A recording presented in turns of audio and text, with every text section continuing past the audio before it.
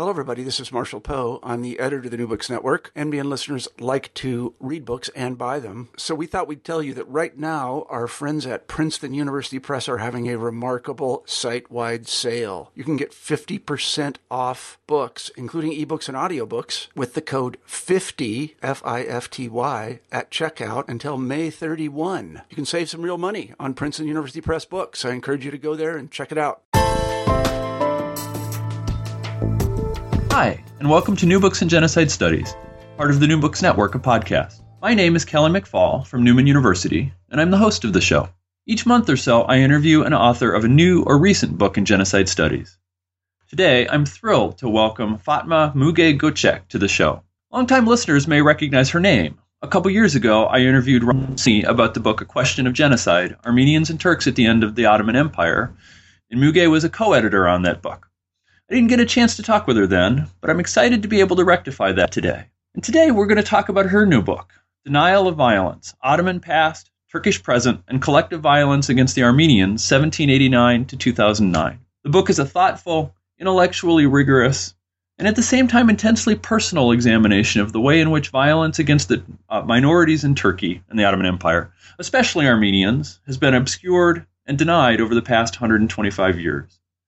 It presents a well-thought-out theory of denial, but it does so in prose that makes good use of the personal observations of hundreds of memoirists. It's a fascinating book, and I'm thrilled to be able to talk with Müge about it today. So, with that, Müge, thanks for being with us in New Books in Genocide Studies, and welcome to the show.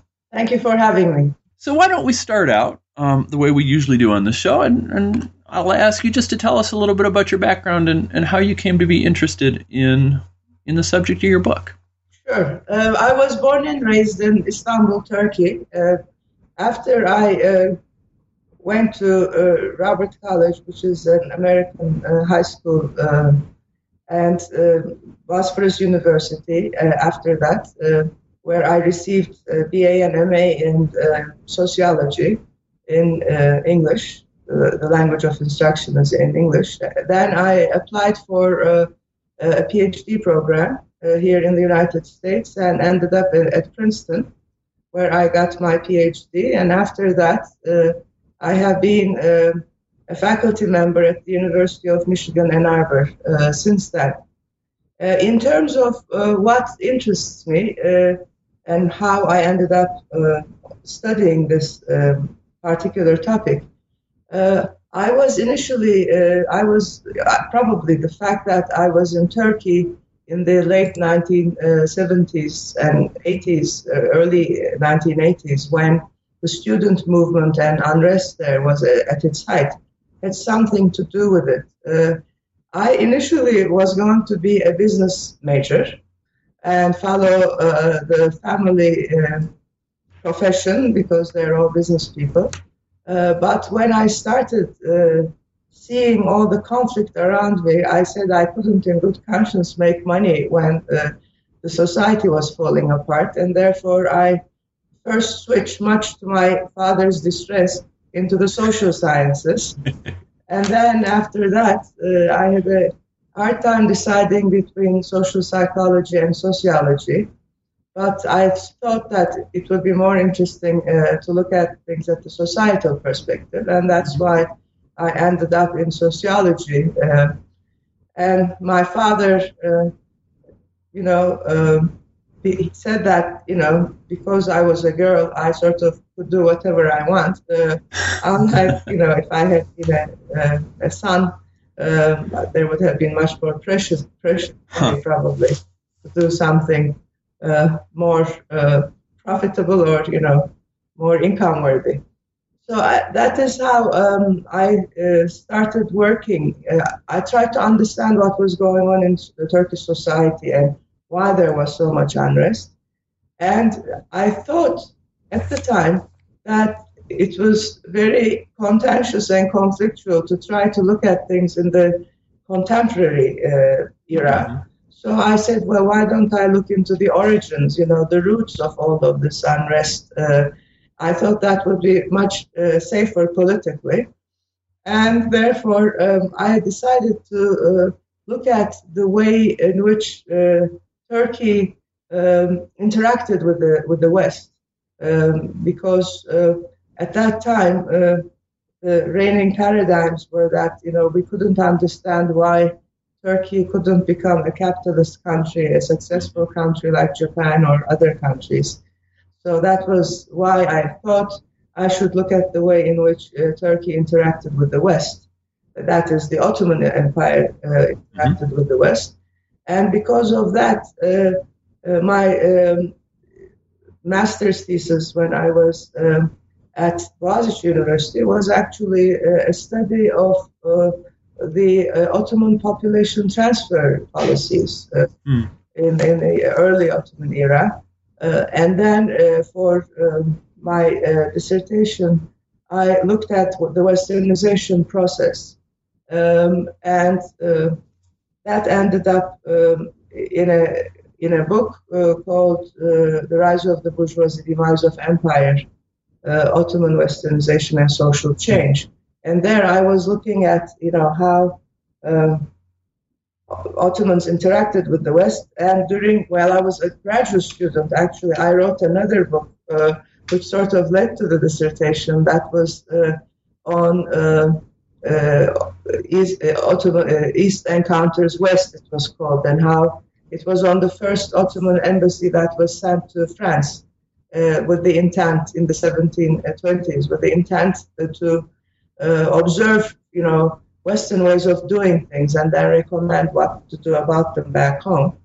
So after, dabbling in the West, I wrote my dissertation, as I said, on it, and I then became a faculty member at the University of Michigan, and the book came out, and it was fine. And what I had observed in that book was that towards the end of the Ottoman Empire, what happened was that there had been a bourgeoisie that was created in the Ottoman context, but these were mostly non-Muslim economic bourgeoisie. They were very important in trade, commerce, and a lot of the activities that the bourgeoisie engage in. And I realized that with the establishment of the Turkish Republic, they all met their demise one way or the other. The Jewish were small in numbers, and they eventually became replaced by Muslim Turkish bourgeoisie. The Greek bourgeoisie were actually had to leave, mostly forced and later through a population exchange for Greece. And for the Armenian bourgeoisie, they were, of course, liquidated through massacres and violence. And that's always had me ask the question, what would have happened if we hadn't gone through that liquidation? How would Turkey have come to be? What kinds of advantages or disadvantages we would have had, or disadvantages, if that had continued? So that was always in the back of my mind. And after I finished my book, I was supposed to write a second, of course, book. At the time, I thought I would write on the Islamist movement, because Islam, for the first time, was becoming a significant political force in Turkey. And I went and interviewed many of the leaders, including, the former president and other prominent members of the Justice and Development Party, or what became the Justice and Development Party later. At the time, there was still tension between them and the military with coups and everything. So whenever I came back to the United States and talked about my research about, social change and the Islamist movement in Turkey, they told me that I'd much rather study the military rather than the party, because obviously it was the military that was, controlled and changed. And I thought it would be unwise for me to study the military, because nobody did. But what interested me then, I said, well, why is it that the Turkish society in general is so accepting of coups? I mean, because military coups are another form of violence. They are a political, they're basically politically violent. and they undermine democracy. Yet Turkish society has no problem welcoming them one after another. And I said, how could it be that violence it has been normalized in Turkish society so much? Why are we so accepting of what goes on? And I said there must be an initial violence, a foundational violence that happened that we never accounted for, that became a part and parcel of what we have become.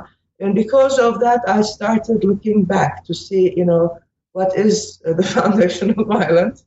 And I had to obviously stop at 1915, 1917, and the Armenian genocide. That's how I arrived at it. And of course, that also intersected very nicely with the lesson I had sort of learned from the book I wrote on the bourgeoisie. And I said, well, what happened and how did it impact what happened later? And for me, the issue was never whether this was a genocide or not. It was evident to me by the research I did that it was indeed genocide, not only for the destruction carried out then, but also later on. The destruction carried on through denial, which is considered, the last stage of genocide. And because of that, I was much more interested in why Turkish state and society deny what happened. To me, that was a much more interesting question because it would hopefully make me understand why it was so difficult for Turkey to transition into a truly democratic society that is at peace with its own past. And that's how it all started. That's a fascinating story. Yeah. And I have to confess, I suspect graduate students listening to this, you've struck fear into their heart now that they've learned that you actually published a book as a graduate student, and that they're afraid they will have to do the same thing. It was quite there's a lot of there's a way in which your personal journey of exploration is intertwined with this book, and I want to hold off on that for a little bit, but come back to it. So let's start talking about the argument of the book now, and you start out by laying out an approach to studying denial that understands it as a process with both structural and affective components. Can you talk about what you mean by that? Sure. When I started studying this, very important instance of violence, during the genocide, either 1915 to 17 or 1915 to 22, my other question as a sociologist was what would be the starting point of my study and what would be the end point?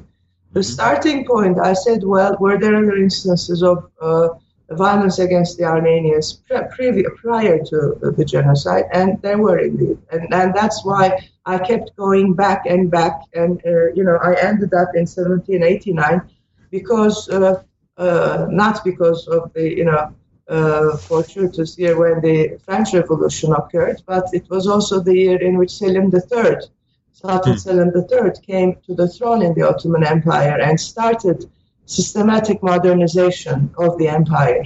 And modernity, like Zygmunt Bauman and Hannah Arendt and others have argued, I thought, really polarized relations in society. And that's why I thought I would start in 1789. And then I said, well, has then the violence against the Armenians abated after the genocide? And no, it hadn't. And I had to therefore bring it up to date, and I had to stop at 2009 because it was a nice round number. Stop somewhere. And that's how it came about. And when you look at it, usually in terms of change, whenever change happens, there are very important structural factors, factors, as I said, introduced by modernity. But when you look at many societies, not all instances of violence turn into genocide. I mean, they are usually contained in the system in one way or another. And I said, well, what is it that sort of triggers violence of this? Because violence is sort of destroying or bringing harm onto others. Is a next step that one takes. It is a very dramatic step, and thankfully, in our history of humankind, we don't have too many such steps. So for me, that's how the affective element or the emotions come into play. I think that the sort of the polarized society, people feeling sort of uneasy towards one another, they could live like that forever, usually. But, what triggers that step of violence? And that is why I brought in the emotional, because there is sort of collective emotions that lead to that. For example, if you think about our own society here in the United States, with Ferguson or with the murders in North Carolina of the Muslims, I mean, it's interesting that the collective emotions that have emerged in both cases were those defending, the victims, and at least saying as a society we are conscientious, we know what happened, we condemn it, and we don't want it to happen again. I mean, that is a very important message. If instead nobody had talked about it, people had justified what they were saying, I think what we would have seen would have been an escalation of violence. And, that demonstrates, I think, the significance of collective display of emotions in one way or another. And that is why I looked at the interaction of structural factors brought upon by modernity, economic, political, and the social, with emotional factors. Collective feelings, public opinion, and the things that produced. And one of your main set of sources for this study are memoirs. A really quite astonishingly large number of them. How did you find all of these? Well, that's why the book took 12 years to write. Because until then, people have always, scholars have, and to this day, used mostly official documents. And of course, official documents are important, but critical theory also tells us, especially, race theory, queer theory, and feminist theory that, I learn and teach, they tell us that they too have obviously vested interest in them, and they are the interests of the state. And especially since I wanted to bring in the effect of the emotions, there wasn't going to be too many emotions in these official documents. And more importantly, you don't hear the people's voices, be they victims or perpetrators. And that's why I said, how can I capture that? And memoir, I mean, there were a couple of things. I could have done oral histories, but that wasn't very advisable, both because, of course, not many people have survived. And of course, if they have, talking to them, given that genocide is not accepted in Turkey, would have been quite challenging.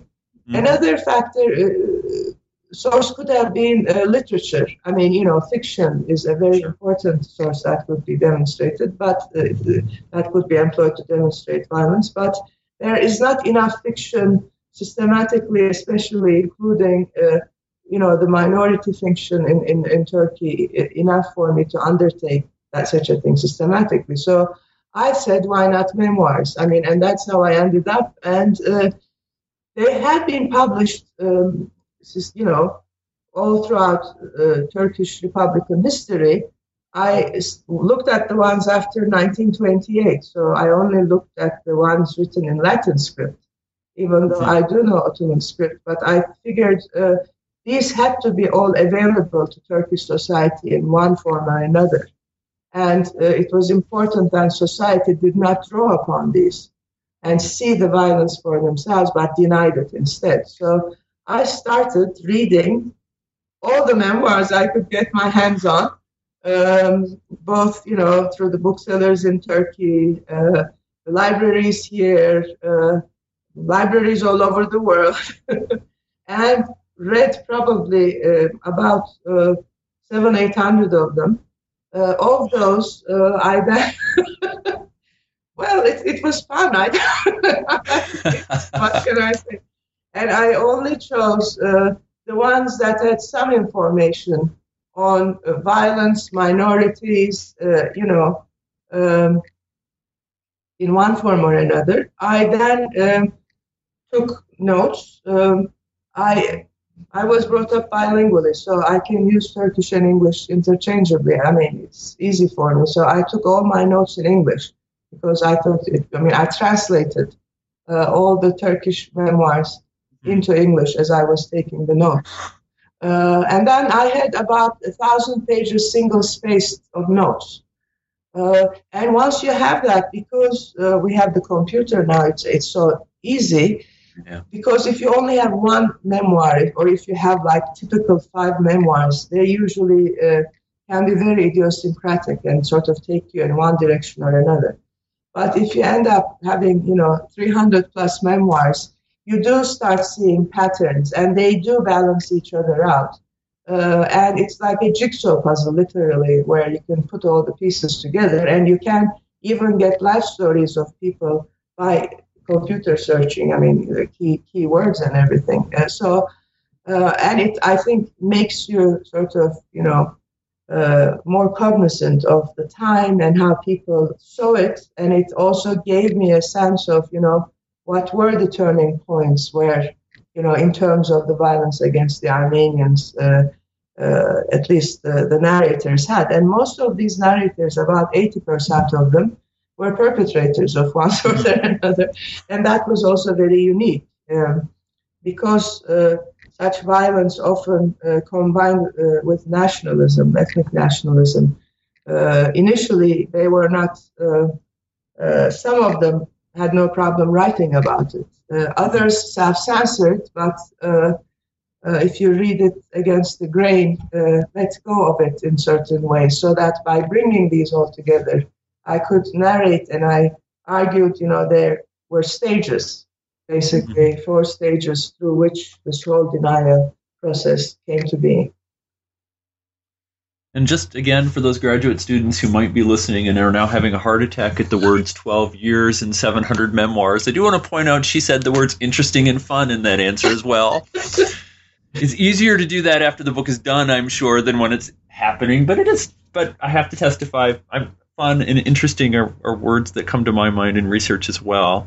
You talked about 4 periods, and the first one you outline runs in the book from 1789 to 1907.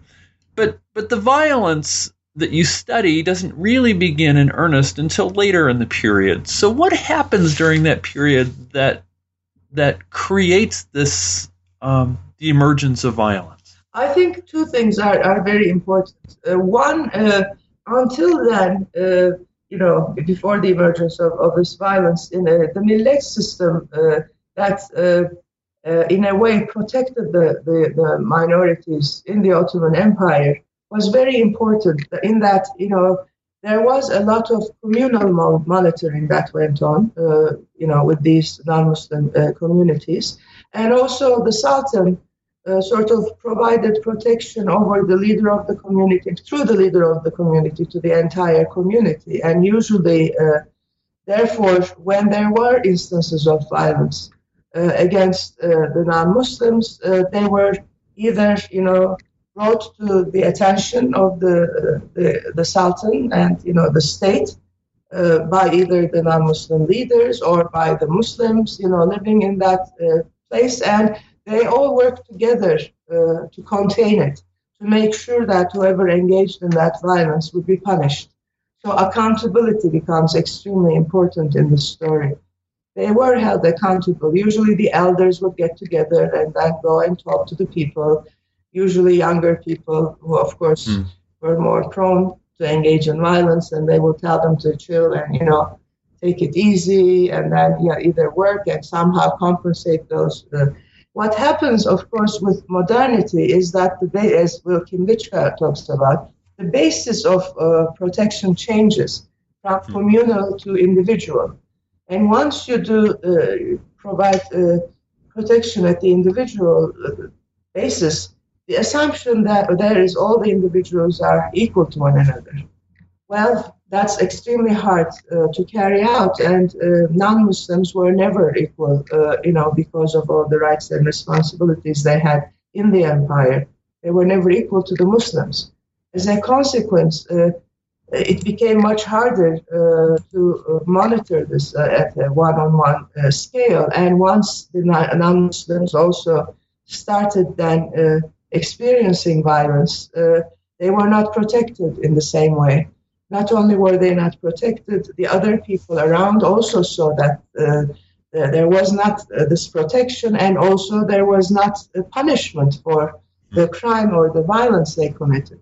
And that is the sort of change you start seeing towards the 1890s, especially after a series of reforms in 1839, 56, 76 failed to protect the non-Muslims at the same level as the Muslims. And the failure of those reforms and the increasing, defeat of the empire, especially with respect to the Russian wars fought against Russia in 1856 and 78, have a lot to do with the first instance of violence in the first period. So how extensive was the violence against Armenians and other non-Muslims in the late 1800s, early 1900s?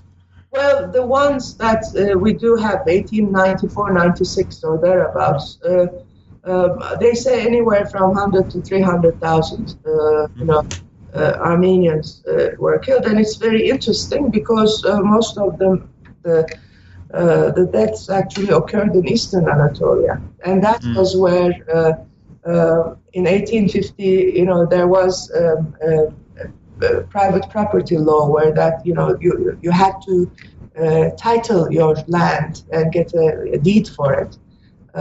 Title deed for it, and that caused a lot of unrest because it was the same period where they were also trying to get Kurds to settle down.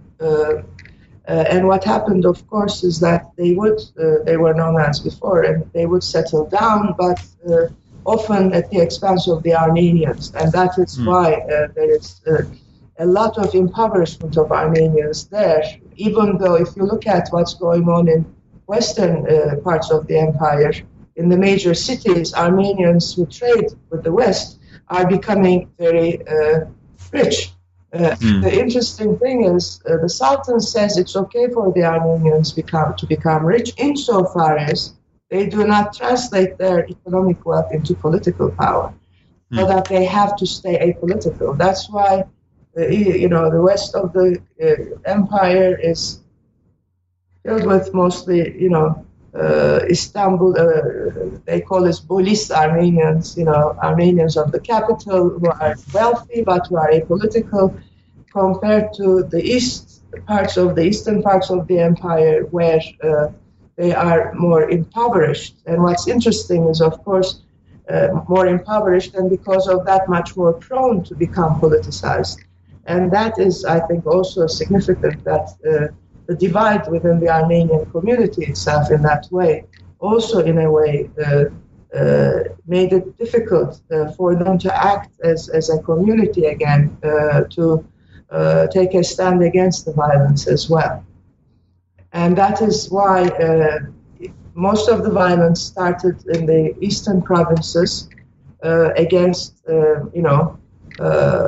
the tax collectors, the Muslims. And what happened was that Abdülhamid was extremely worried about Western foreign intervention in the affairs of the empire, and therefore he sent troops. He didn't send troops. He sent sort of, militia. Later than necessary. By the time all the damage was done, so it was a way of, so to speak, popular justice in quotes. In a sense that Muslims were aggravated. They thought Armenians were leaving the empire, and then they stormed the Armenian neighborhoods and massacred people. Of course, they could because Muslims had also the right to bear arms, and non-Muslims did not. And that meant that if you look at the figures, the Armenian deaths are usually anywhere from 3 to 10 times the deaths of Muslims in these times of conflict. But what's very important is that this sort of happens all over, and it is not systematic. I mean, it is not systematic in the sense that the intent doesn't seem to kill. The intent seems to be to punish by the Sultan, and he punishes basically by sending things too late, and then therefore letting popular justice take its course. But what's very important is at the end of these massacres, people who engage in all these murders were not held accountable for their murders. That is what's important, and that sort of, I think, creates the ground for what happens later on. So then given that, how is this violence interpreted and remembered by the authors of the memoirs you look at and the people at the time? Well, that was the most fascinating thing, was that when I looked, of course, it could be understandable that most of the Ottoman officials and officers and, most of the people or intellectuals, people who wrote the memoirs, mostly lived at the capital. Because they lived at the capital, or at least, they traveled to other parts but ended up there. At the capital, people had no idea about what was going on in the provinces. I mean, they probably heard about it and read about it. But most importantly, I think, it is the Ottoman Bank,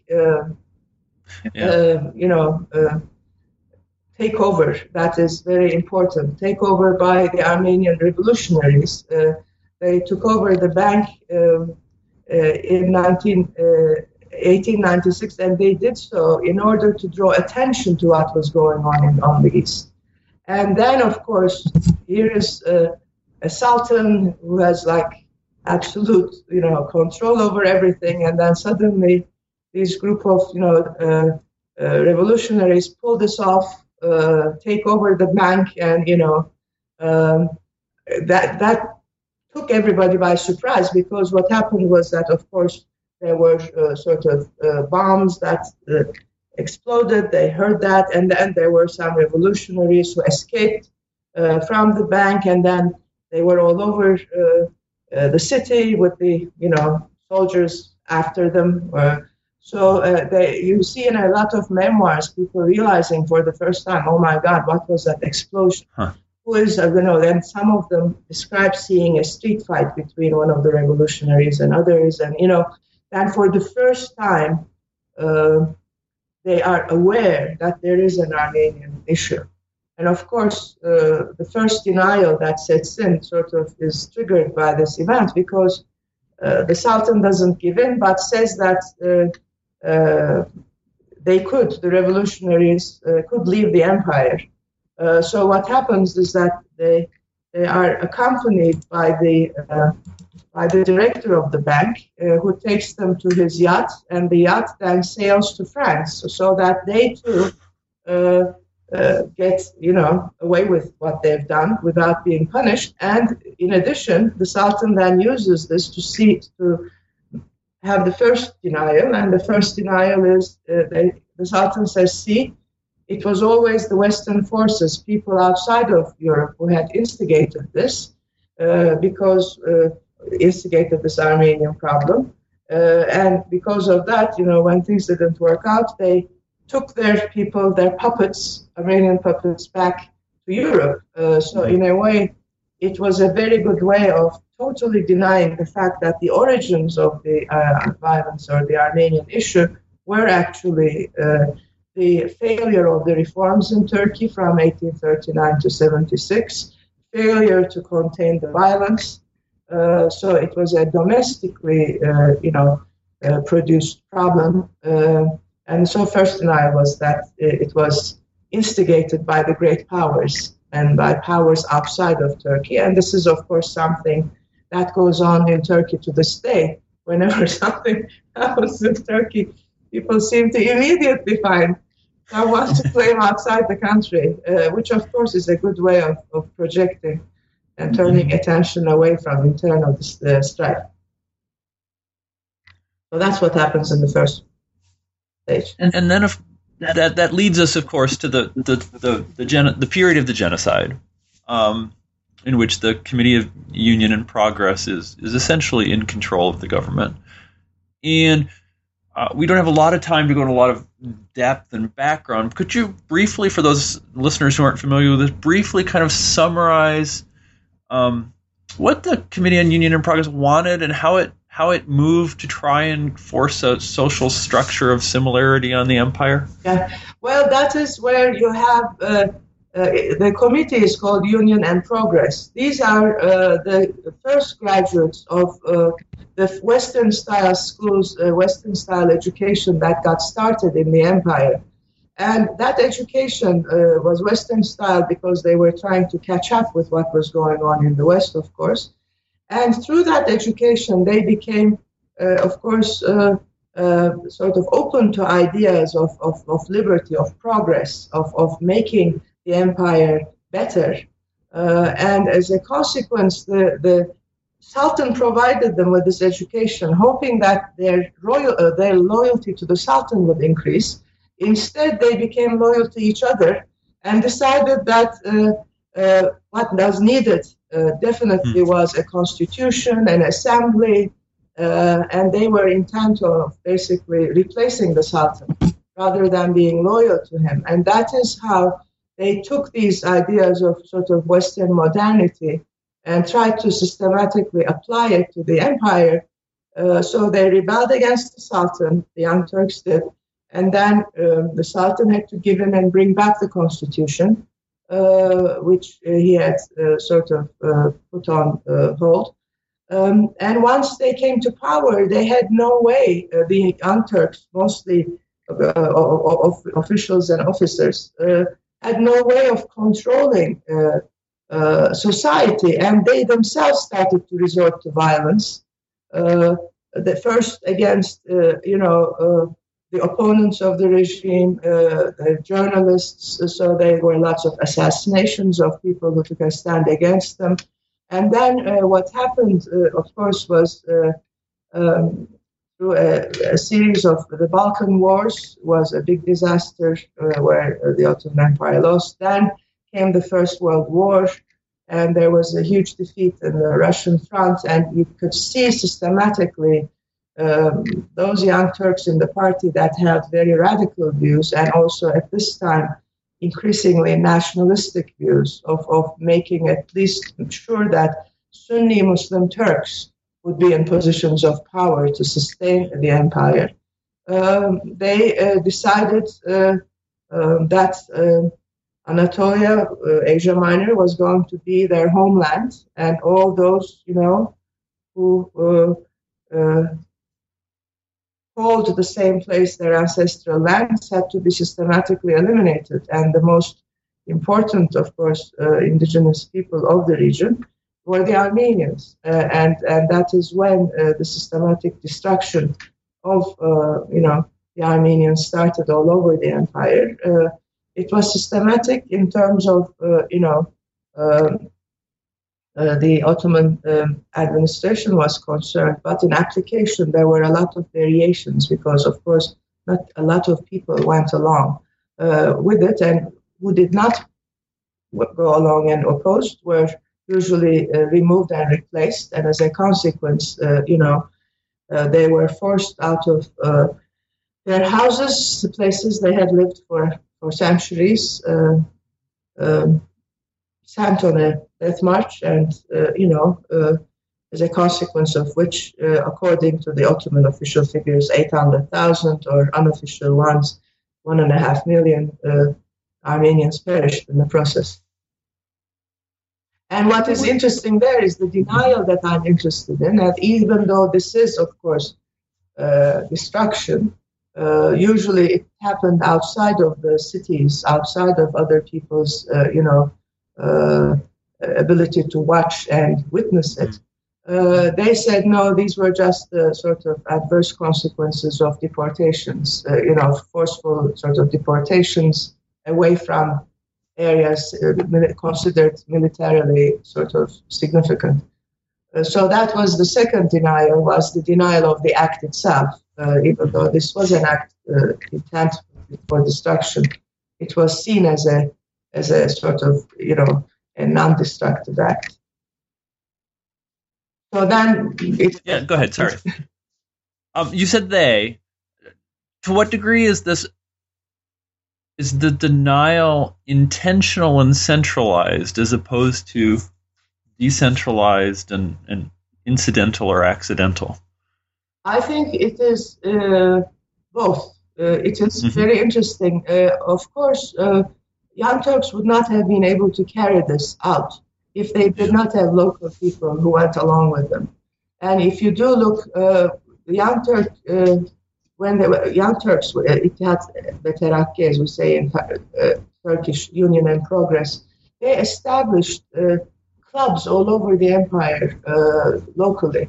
And these were always almost exclusively headed by Muslims and Muslim Turks. So these, they were called responsible clerks in all these local areas, were very important in working together with either the governor or, the sub-governor in carrying these out. So there was definitely local, collaboration. In addition, there were, of course, other local notables who were more than happy to, take over and plunder the wealth and property of people who were going and being destroyed. So, I mean, I don't know if you call that accidental, but they put their interests before their ethics, or at least most of them did. We know of instances where people refused to have anything to do with it. So it was a very mixed picture, but there is no doubt that there was collaboration on the most part at the local level in what was going on. Otherwise, it could not have been carried to this degree.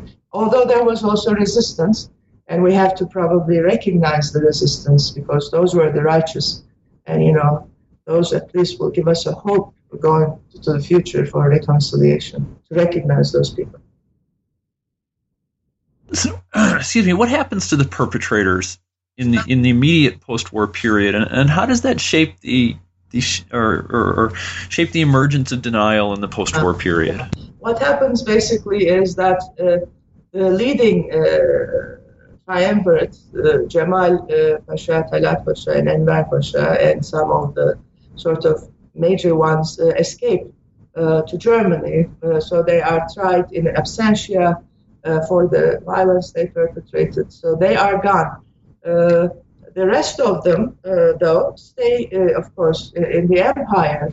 Some of them, because the British, especially, are intent in bringing them to justice. A lot of them try, to escape. Those who cannot escape are imprisoned. But because there is so much nationalistic fervor about the imprisonment, the British then exiled them to the island of Malta. So they are at least for a year or two out of action.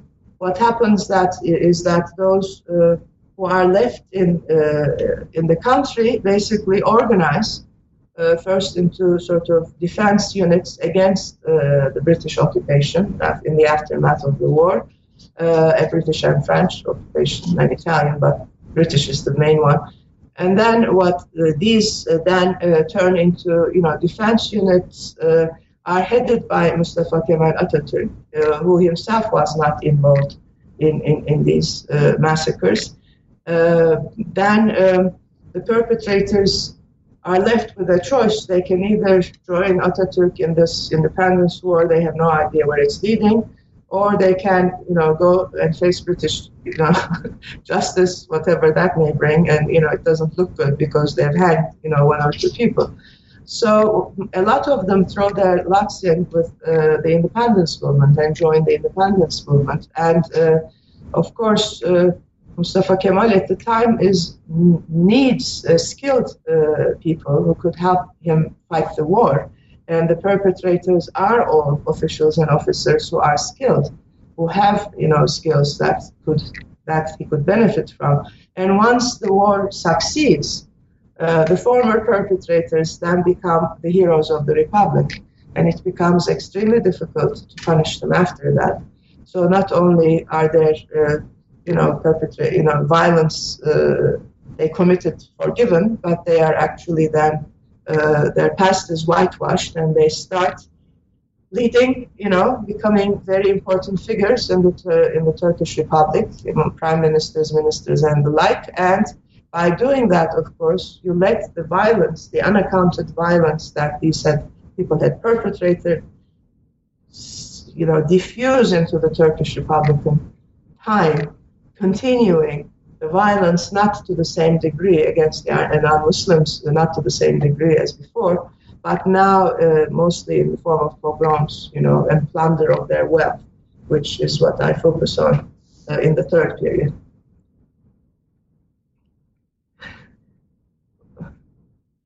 I cannot hear you.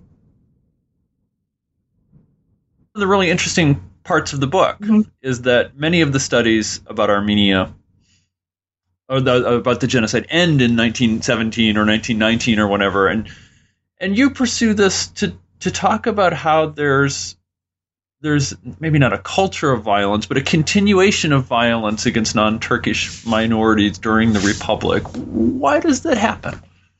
Well, partially because I think it's a number of factors. One, as I said, the people, the perpetrators, are now in positions of decision-making and power, and because they have benefited themselves from the violence that they had committed against the minorities, the pattern of then aggressing upon minorities continues. And of course, there are some very few minorities left in the Republic. These are mostly concentrated in the cities. They are mostly in the western parts, because the eastern parts are pretty much desolated. And there they still control, they have wealth, some wealth somehow, because these are the apolitical ones. And rather than, trying to figure out how to put up with especially the adversities of Second World War. Even though Turkey does not enter the Second World War, it nevertheless has to mobilize, and it becomes increasingly difficult in wartime conditions to come up with some money, with funds. And of course, it should be noted that most of these officials and officers have not been business people. They do not know how to make money. They usually know how to manage, in the case of the officials, or spend money in the case of the officers. So they say they're looking, where to find money, and they decide to tax unfairly the non-Muslims to a degree that a lot of them cannot pay the taxes and perish in labor battalions. And then they decide to all, right before that, take them into the military and make them, serve there.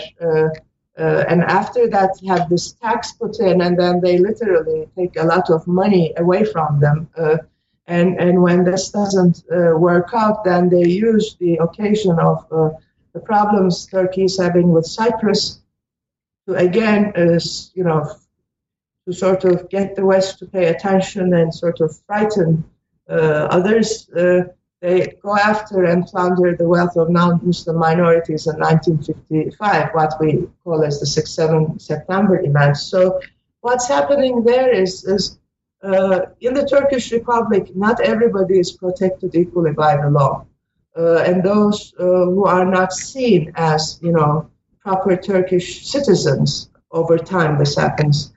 Basically, those who are not Sunni Muslim Turks are the ones who increasingly face violence, and that is, why the Armenians face violence, mostly through legal means. The intent is to get rid of them one way or the other, through attrition, through confiscating their property, and they do manage, because they were about 20% of the population in the 1890s, and then it's now 0.02%, if that now.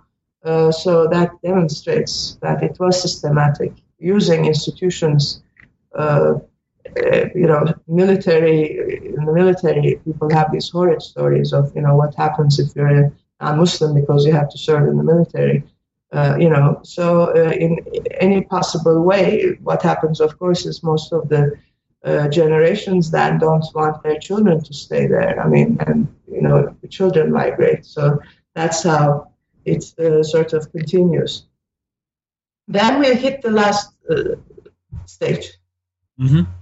And you suggest that this last stage of denial in the later Republic years are triggered by a series of assassinations of Turkish officials. Can you talk about that and explain how that leads the Turkish state to develop an official discourse of denial? And here I'm stealing your words, but that's probably okay. No, that's fine. Yes, well, in the 1970s, there is a lot of unrest throughout the world, and as a part of this sort of unrest, terrorism, that especially is sort of, is advocated around, of course, the Palestinian cause and other causes, third world causes, so to speak, also leads some Armenians, younger Armenians, to decide to engage in violence and terror as a way to once again draw attention to what happened in the genocide, because the problem is, of course, with past violence, if you do not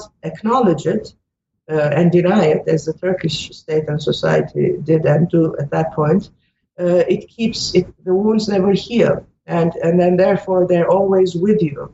Like a nightmare that never goes away.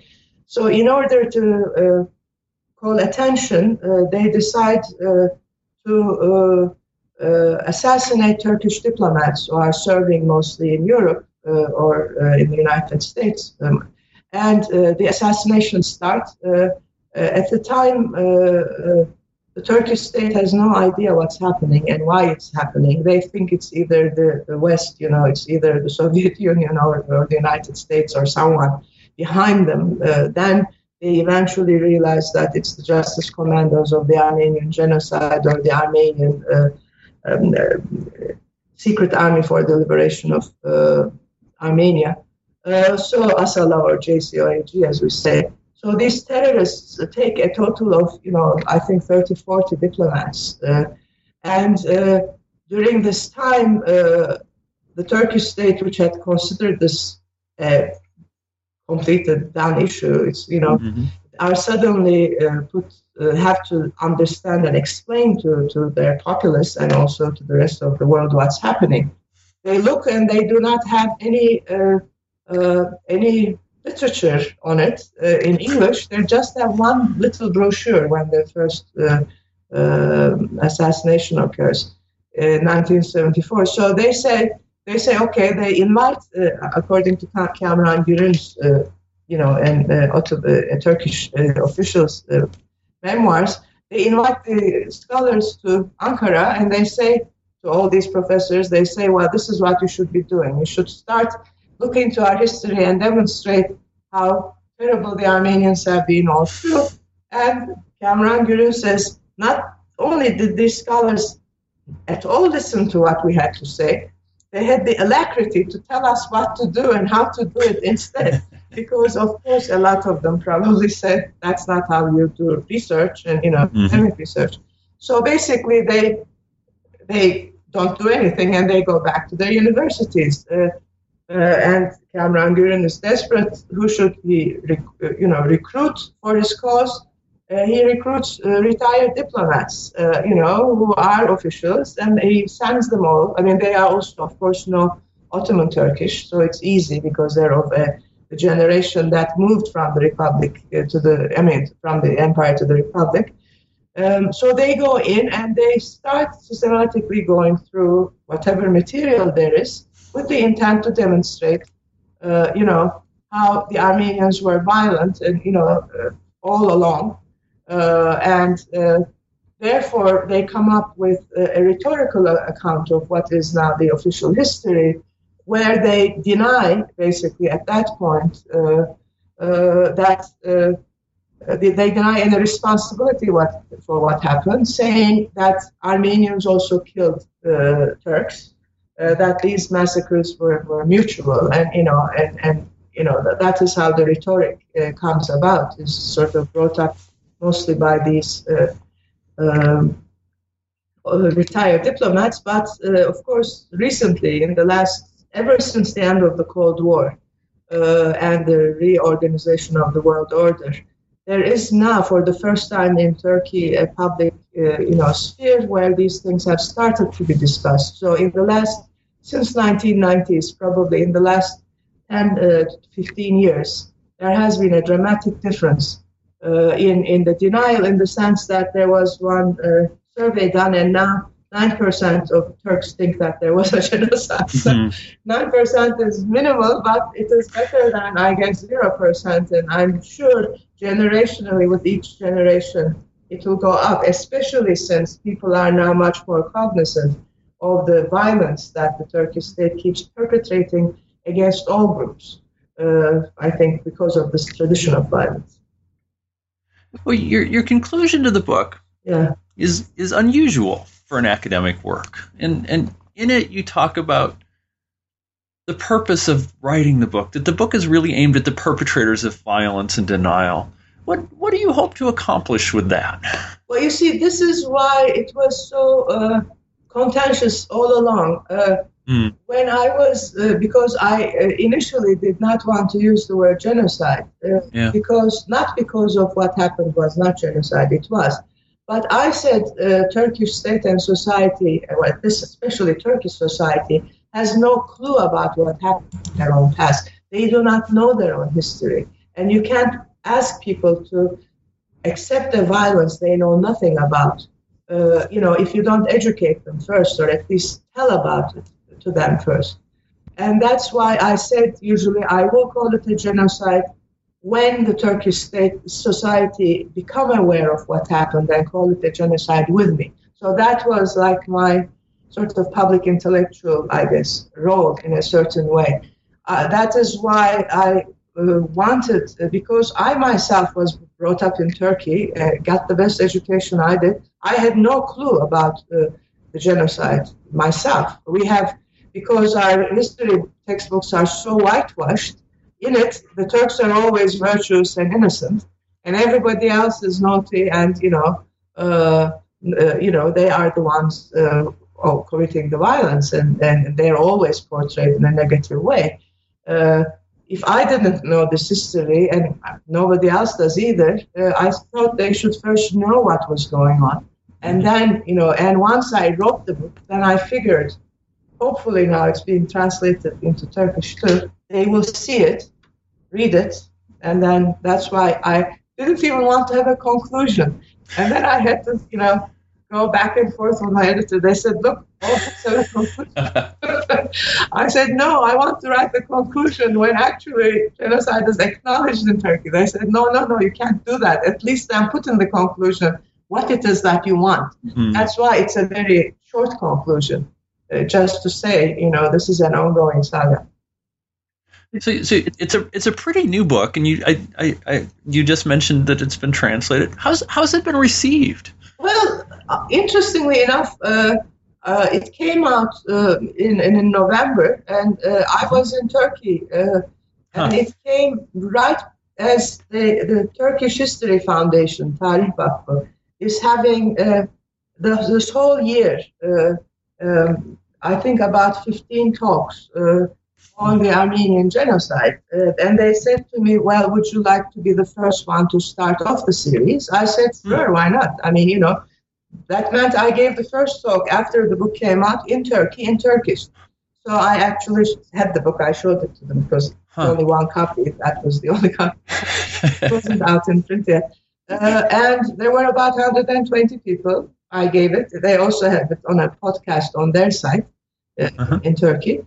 Everybody listened. They all were fine with it. They asked intelligent, important questions about it, the way you did. So it was, at least in that audio medium, very positively received. Of course, I also have no problems with it when I give it, in the United States, in Europe sometimes, but there are occasionally people from the embassy who come to sort of play the devil's advocate and, tell me that I'm ignorant and don't start talking about it. But aside from that, it has been so far well received. But I think it will probably take another 6 months, to a year for people to go through, because it's a big book too. Mm-hmm. It's 644 pages, and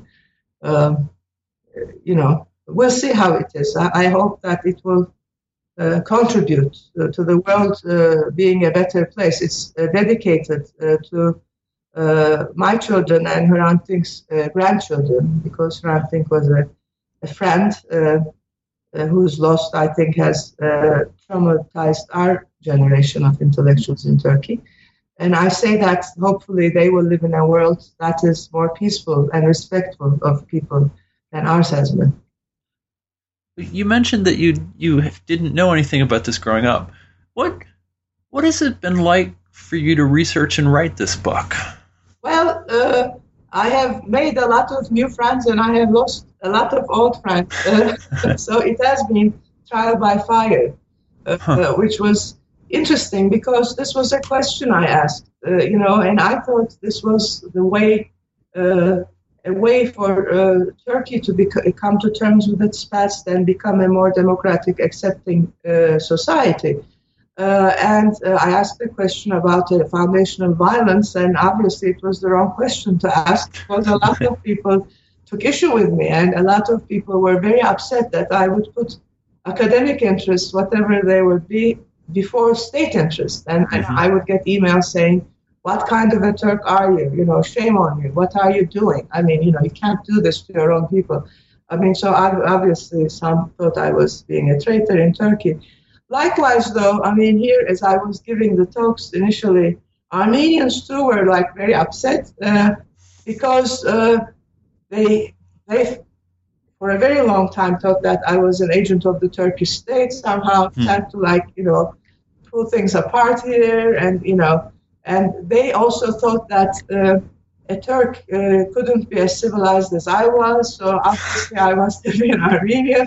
So you realize that the radicals on both sides were exactly that. I mean, Turks said my blood must be tainted, obviously, and therefore I was saying the insane things I was saying against the Turkish state.